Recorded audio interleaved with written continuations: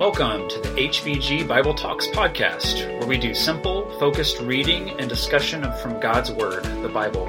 I'm Stephen. And I'm Chase. We're Bible teachers in Harrisburg, Pennsylvania, and we're excited to get into the Word and to share it with others. So here we are, episode 2, still figuring out the podcast thing, so bear with us as we maybe sometimes are a little awkward, but we're working on our podcast presence. We're trying to figure it out as best we can, but we certainly had a lot of fun with episode 1, so we're glad that you're back joining us for episode 2. Yeah, you must be a glutton for punishment if you're still here. So. Yeah, that's right.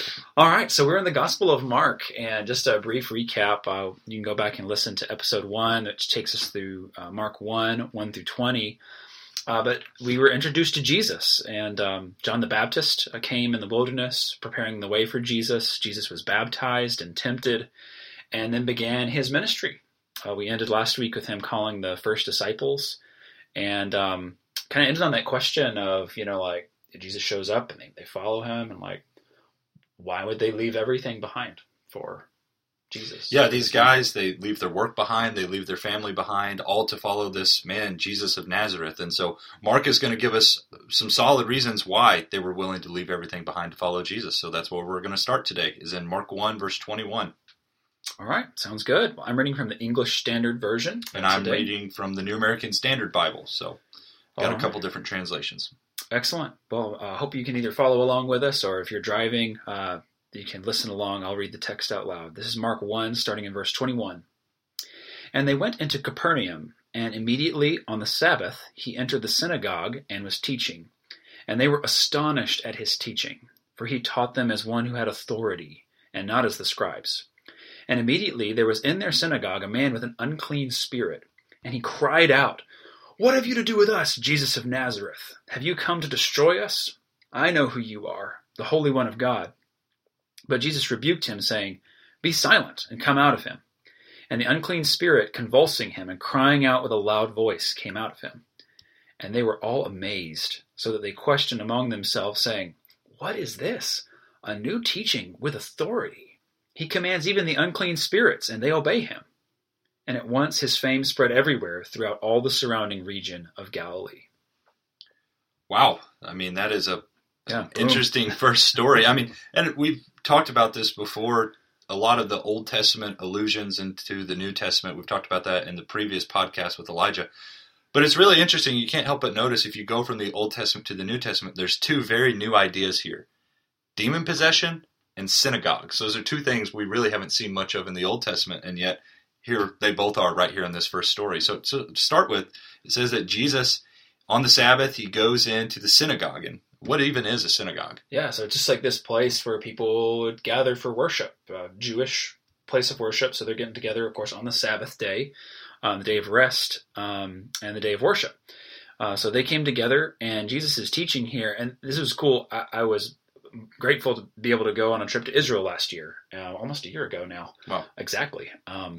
And we went to Capernaum, and there is this synagogue. Now, the synagogue that's still standing is 4th century, so it's a couple hundred years after Jesus, but it's built on top of the synagogue where this happened. Wow. So it's just really cool to see, and there's like a little sign on the side that shows the division of the white rock above is the 4th century one, and the black rock below is this is where Jesus taught. This is where he was. And that's just an amazing thing about these accounts, is this is not in a kind of a made-up world. This is in real places, real people, and real events. So he's kind of in the middle of this synagogue service, and this dude's screaming. I mean, this would be a crazy thing to come home from synagogue and be like, "Hey mom, guess what happened at synagogue today?" Yeah, I mean, there's this guy screaming, and he's clearly demon-possessed, and he screams, "What business do we have with each other? Jesus of Nazareth, have you come to destroy us?" And on top of that, he even says, "I know who you are. You're the Holy One of God." Yeah, and so Jesus is not having it. I mean, he says, "Be quiet, get out."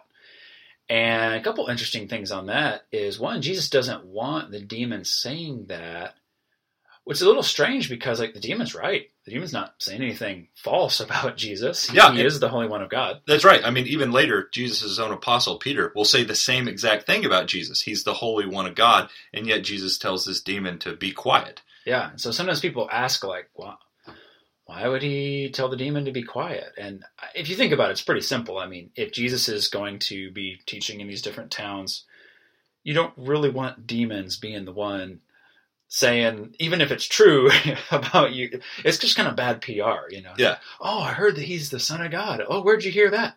Well, the demon-possessed guy said, it's like, oh, okay, yeah, we don't want the word getting out that way. So Jesus is telling him to be quiet and to come out, and the evil spirit comes out. I mean, it convulses the guy, and he screams out some more, but it comes out immediately. It obeys Jesus. And everyone is just floored. What is this? A new teaching with authority. And that's an important thing not to overlook. Y'all remember back in verse 21, he entered the synagogue and began to teach. Jesus was in there for the purpose of teaching, and yet there is this miracle that accompanies it. And that's a very important idea to see as we go through the scripture. Where Jesus is teaching, miracles will soon follow. Jesus wasn't just out there doing miracles willy-nilly. There was a purpose for them to confirm that what he was saying was from God. Yeah. And this is one of those cases. That's right. And I think I've heard it put that the miracle confirms the message. Right. That's helpful to connect those things, is that, again, this wasn't just kind of like a party trick or something. Right. It's like that he is doing a miracle so that people will listen to what he has to say. Because anybody could just walk in and say, like, okay, like, this is the Lord. But unless you have some miraculous power to back it up, then this is a problem. Yeah, and it works. I mean, we look at the things that they say about him. This man, it says it's a new teaching with authority. And back in verse 22, it says he wasn't teaching as the scribes were. You know, the scribes didn't have the same amount of authority that Jesus did when he was teaching. And so Mark, in his gospel, he's proving to us the authority that Jesus had. Mm-hmm. And to start with, he has the authority to cast out unclean spirits. Yes, that's right. Well, that gets us into the next section. We're going to see several things that Jesus has authority over as we move through this section. So let's read together. Chase, you got verse 29 down through 39? Yeah, sounds good. And it says, "And immediately after they came out of the synagogue, they came into the house of Simon and Andrew with James and John. Now Simon's mother-in-law was lying sick with a fever, and immediately they spoke to Jesus about her. And he came to her and raised her up, taking her by the hand, and the fever left her. And she waited on them. When evening came, after the sun had set, they began bringing to him all who were ill, those who were demon-possessed. And the whole city had gathered at the door. And he healed many who were ill with various diseases, and cast out many demons, and he was not permitting the demons to speak because they knew who he was. In the early morning, while it was still dark, Jesus got up, left the house, and went away to a secluded place and was praying there. Simon and his companions searched for him, and they found him and said to him, 'Everyone is looking for you.' And he said to them, 'Let us go somewhere else to the towns nearby, so that I may preach there also, for that is what I came for.' And he went into their synagogues throughout all Galilee, preaching and casting out the demons." All right. So it's interesting here in verse 29, he immediately, again, Mark's like favorite word, immediately this, immediately that. He comes out of the synagogue and goes to the house of Simon and Andrew. So this Simon would be Simon, Peter, that Jesus gives him the nickname the Rock. Mm-hmm. Peter, Cephas. Yeah, that's right. With James and John. So we got kind of the four guys that he's called. And it's interesting, this is Simon and Andrew's house, they're brothers. And we don't know exactly which one was theirs, but traditionally, again, in Capernaum, when I was there last year, it's amazing how close this was. It was like, with a decent arm, like you can hit the traditional spot of the house from the synagogue. It's like you walk out the front door of the synagogue, and like maybe 50 feet away is this fishing hut that they believe might have been Peter's house. So that's pretty cool that there they are. They're just walking out the door, and they go over there. So, Peter's mother-in-law was sick with a fever. And that's kind of interesting, just because what do we know about Peter if he had a mother-in-law? He had a wife. He was married, which goes against what a lot of people think about Peter. He was actually married. Yep. And this is how we know that. Yep, that's right. And so immediately, again, they told him about her, and he takes her by the hand, lifts her up, and the fever left her. And this is what's interesting about this. This is instant healing. And then she begins to serve them. Yeah, so this wasn't like, in 2 or 3 days you'll start feeling better, get back on your feet. No, Mark's favorite word, right? Immediately. And was the case for her. The fever leaves her, and she goes to wait on them and to serve them, it shows just the power of Jesus. That's right. Yeah. So it shows the power. One, that is an immediate healing. This isn't a pseudo miracle or kind of a slow recovery thing, but boom, she's already feeling well enough to serve them. But I also just love the idea here that she was healed, not just to take care of herself, but she's immediately serving others. And I mean, that's what we ought to do as Jesus helps us and as we're forgiven of our sins and get our life back together.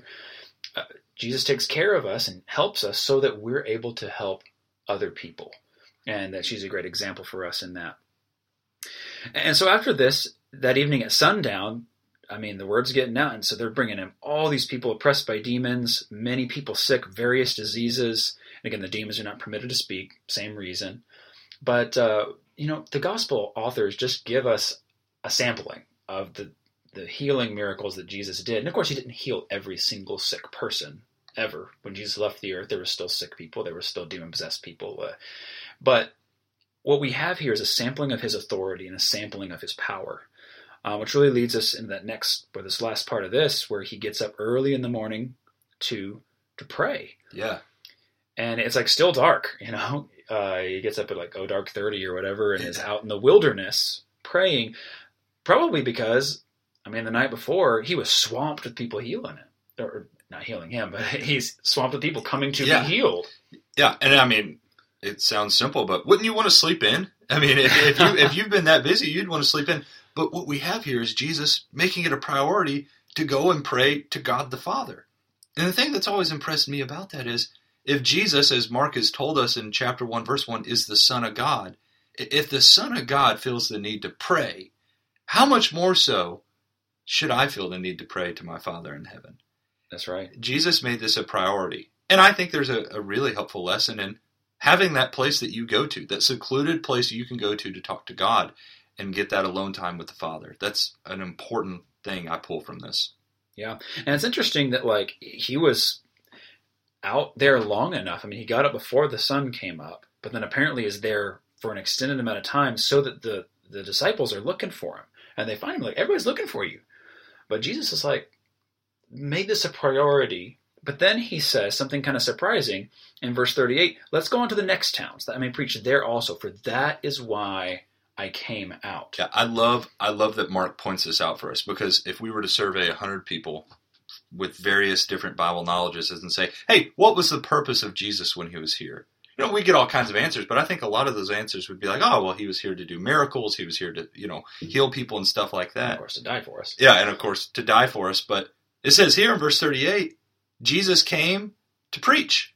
That's what he was here for. That's right. And that was really the purpose of the miracles. Exactly. He could have stayed in Capernaum for years, just healing all the sick people. But he wants the message to get out. The miracles confirm the message. And that's really his main goal in all of this. Yep, exactly.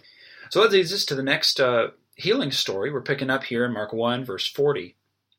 And a leper came to him, imploring him. And kneeling said to him, if you will, you can make me clean. Moved with pity, he stretched out his hand and touched him and said to him, I will. Be clean. And immediately the leprosy left him, and he was made clean. Jesus sternly charged him and sent him away at once, and said to him, see that you say nothing to anyone, but go show yourself to the priest, and offer for your cleansing what Moses commanded, for a proof to them. But he went out and began to talk freely about it, and to spread the news, so that Jesus could no longer openly enter a town, but was out in desolate places, and people were coming to him from every quarter. So, we've got this leper, and I think it would be good for us to define what that is. In America, we don't have lepers running around, but this was a skin disease. This was such a bad skin disease, it would eat out your skin and get down to your bones, and you would end up even losing your fingers, sometimes your hand, and so forth and so on. So this was a horrible, horrible disease that not only ate through your skin, but it was horribly infectious. Yeah, so contagious. Yeah, so, exactly. You heard like a leper colony, you had to live outside the village. It ruins your whole life. Yeah. And so you can only be with other lepers. You have to cry unclean, unclean, so that people know like not to get near you. Yeah, and that all comes from the Old Testament, what Stephen just said, from Leviticus 13 and 14. There were 2 chapters dedicated to what to do with lepers because it could take out a whole population quickly. Yeah, and so it's fascinating just to see this man's faith from the get-go. He comes and he kneels down before Jesus and says, "If you will, you can make me clean." So he just realizes that the only thing between him and being healed is Jesus wanting it to be that way. And so you already see that this guy has faith in Jesus. He knows that, like, well, Jesus doesn't have to heal me. But if he wants to, my leprosy can be gone right now. Yep. So that's powerful. And of course, Jesus says, "I will be clean." But what's powerful about this is he could have just said those words, but he doesn't just say it. Yeah. He reached out and touched him.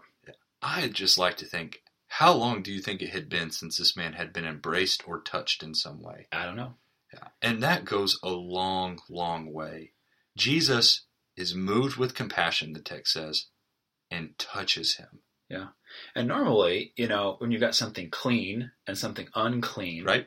Because the thing with leprosy is it not only was bad for you, but like anything you touch becomes ceremonially unclean, right? Under the law. And so normally when something touches something unclean, the unclean thing doesn't become clean. The clean thing becomes unclean. Yeah, a helpful example I like to use with this is when I come back from a run and I'm just as sweaty as I can be, if I walk up to my wife and give her a big hug, there's no amount of cleanness that she could be that would rub off on me. Only the uncleanness is going to rub off on her. That's just the way it works. That's really gross. But yes, that's the idea. It makes the point. Yeah. But what's amazing is that the power and authority of Jesus is such that when he touches the leper becomes clean. Yeah, he cleanses the unclean. And that is mind-boggling. That's supposed to stop us in our tracks and go, wait, really? Yeah. He can do that? It's reverse. Exactly. So then he tells the guy, don't say anything to anyone. And then he gives kind of an exception to that. Go tell the priest and offer for your cleansing what Moses commanded for a proof to them. This is all in the Old Testament, Leviticus 14. You can read about the different offerings. Because the priests, one of their jobs was to kind of evaluate, like a doctor would, a skin disease and determine, hey, is this actually leprosy or is it some other thing? And if they diagnosed you, you were then kind of exiled. Yeah, the term was they would get put outside the camp. Right, yeah. Right. But then if it was healed, then the priest would do this. Now, again, I don't think there was really a cure for leprosy. And so the fact that they go to the priest, I'm assuming maybe even the same priest who diagnosed them, and wait a minute, I told you have, how do you not, what? And so it's interesting that he says for a proof to them. So Jesus is wanting some people to realize what's going on here, that this man used to be a leper, and now he's not. Unfortunately, though, this guy doesn't obey Jesus. He goes out and just begins to spread it all over the place, which again, it's like, well, why didn't Jesus want him to do that? Yeah, it's like you can sympathize with the guy. Wouldn't you want to just immediately go out and tell everybody? Yeah, but it's interesting is that this really seems to slow Jesus down. Right after that, it says that he did it so much that Jesus couldn't openly enter a town because everybody knows. And so he's just even more swamped. So he's having to stay out in desolate places, kind of in the wilderness. And even there, people are coming to him from all over. And so right here in the first chapter, we've already learned everything that Jesus is able to do. We're about to learn something else as well. But I mean, imagine if there was a man like this in Harrisburg, right? I mean, he would be well known within the day. Oh, yeah. He'd be known in New Cumberland, over in Camp Hill. I mean, in our digital age, I mean, it would go around the world. Exactly. Quick. And so it's no surprise that Jesus becomes as well known as he becomes here. That's right. Yeah, so this really takes us into chapter 2. Again, sometimes the chapter breaks in our English Bibles break up stories that can go together. So let's keep reading here into chapter 2. Chase, you got 1 through 12? Yeah. When he had come back to Capernaum several days afterward, it was heard that he was at home. And many were gathered together so that there was no longer room, not even near the door. and he was speaking the word to them. And they came, bringing to him a paralytic, carried by 4 men. Being unable to get to him because of the crowd, they removed the roof above him. And when they had dug an opening, they let down the pallet on which the paralytic was lying. And Jesus, seeing their faith, said to the paralytic, "Son, your sins are forgiven." But some of the scribes were sitting there and reasoning in their hearts, "Why does this man speak that way? He is blaspheming. Who can forgive sins but God alone?" Immediately Jesus, aware in his spirit that they were reasoning that way within themselves, said to them, "Why are you reasoning about these things in your hearts? Which is easier to say to the paralytic, 'Your sins are forgiven,' or to say, 'Get up, pick up your pallet and walk'? But so that you may know that the Son of Man has authority on earth to forgive sins," Jesus said to the paralytic, "I say to you, get up, pick up your pallet, and go home." And he got up and immediately picked up the pallet and went on in the sight of everyone, so that they were all amazed and were glorifying God, saying, "We have never seen anything like this." So he's back to Capernaum after a few days, and it says it was reported that he was at home in the ESV here, and it's kind of interesting because Jesus doesn't really have a permanent spot so much, but Capernaum kind of became his home base. Lots of times he's coming back to Capernaum. He'll go out to different towns. He was a well-traveled man, born in Bethlehem, raised in Nazareth, now in Capernaum. I mean, he's been a little bit of everywhere. Yeah. So again, there's so many people gathered here. He's become so popular that you can't even get in. It's not even just standing room only. You can't even get in the door. Yeah. And I don't know about you, Stephen. I've certainly been in instances like that. And it's crowded and it's tough. And it's also a little frustrating when you don't have wiggle room like that. And so, but everyone was willing to deal with that because Jesus was in there. Right, of course. Which is really cool. And here, he's not healing at the beginning of this, but he's preaching the word to them. Again, over and over in this section, we see Jesus teaching. And so there's these 4 guys who have a friend who is lame, can't walk, and they get to the door. And it's kind of interesting to me that the crowd doesn't let him in. That would have been, I guess, kind of frustrating. Yeah. But they could have just gone home and be like, "Well, Jesus is kind of booked for the day. I mean, we can't even get in the door." So. Yeah, or wait him out, wait till he comes out or something. But that's not what they do. They are determined to get their friend to Jesus. And so they get up on the roof, make an opening in the roof, and then let down the bed in front of where Jesus is teaching. Don't you want friends like that? Yeah. That are willing to do anything to get you to Jesus? That's right. Those are the type of friends we need. Yeah, and we need to be those kind of friends too. Amen. And I just kind of try to imagine being somebody in the room and, Jesus is teaching and you're fascinated, but then you hear this, up on the roof, and then the roof opens up and down comes this paralyzed man. And clearly, he's on a bed, and he comes down in front of Jesus, and everyone's eyes are on Jesus, okay, what's going to happen? And you're expecting, all right, he's going to make him walk. Here it comes.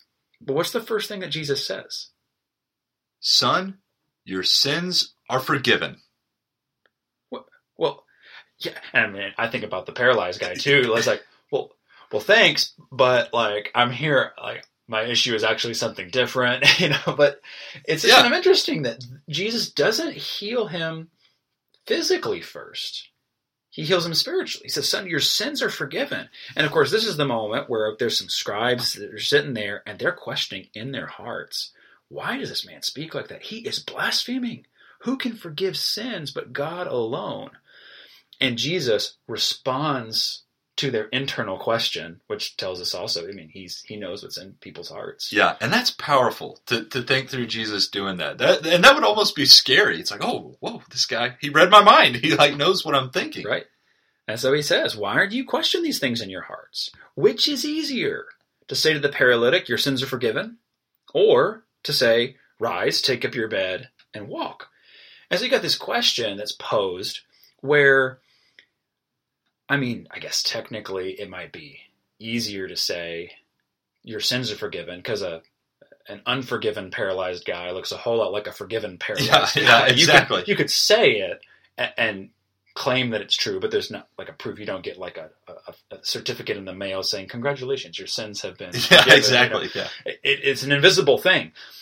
But really, I think the point Jesus is driving at here is that, okay, who can forgive sins?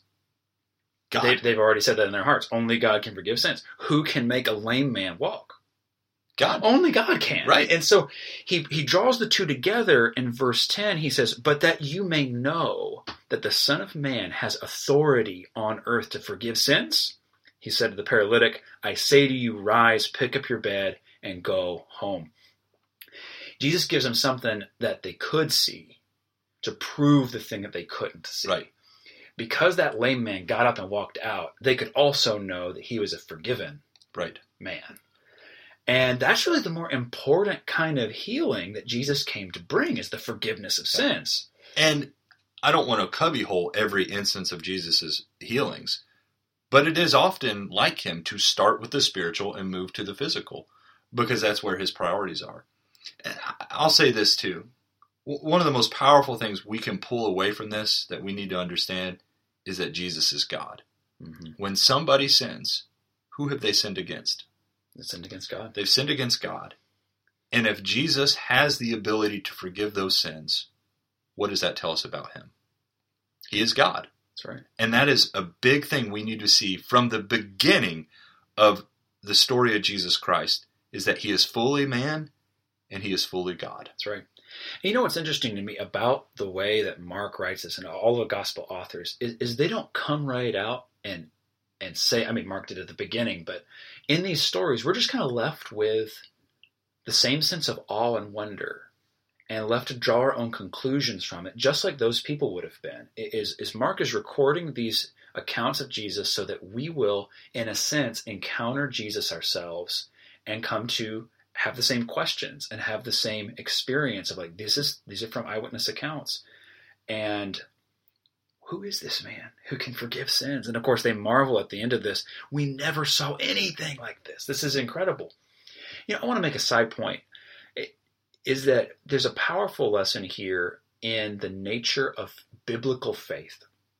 You know, we live in an age where faith is under fire a lot, kind of like faith versus science, things like that. And a lot of times people think of religious faith as just really, it's a blind faith. You have it or you don't. And if you do, you just believe no matter what. People show you evidence to the contrary. And like, it doesn't matter. You just believe. Biblical faith is not a blind faith. Here, Jesus gave them something that they could see to prove to them the thing that they cannot see. And that's just really important. Is it true that like we can't 100% like prove like, okay, you can't put gun in a test tube or say like, okay, there he is. Here's his street address, whatever. But there are things in God's creation that we can look at and say, because I know this is true, and like this could not happen by accident, then I have reason to believe in the thing that I cannot see. And we're not going to do this we can do a whole podcast on evidences. Right. But the principle here is that Jesus expects these people to believe that man's sins were forgiven based on something that they could see. Right. And there are things that we can see and test that point to the existence of things that we cannot see or test. Yeah. Great point. That's biblical faith. Yep. We have to be willing to operate that way. Right. Well, and bringing it back to the very beginning of the podcast, we talked about these guys who were willing to leave their work behind, leave their family behind to follow Jesus. And the question we had is why? Why would they follow someone like this? Well, I hope this podcast, episode 2, has explained to everybody why it's worth it. And after reading about Jesus' ability to cast out unclean spirits, heal the sick, cleanse the unclean, and lastly, his ability to forgive the sins of man, the question we want to ask everybody and ask ourselves is, would you follow a guy like this? Yeah.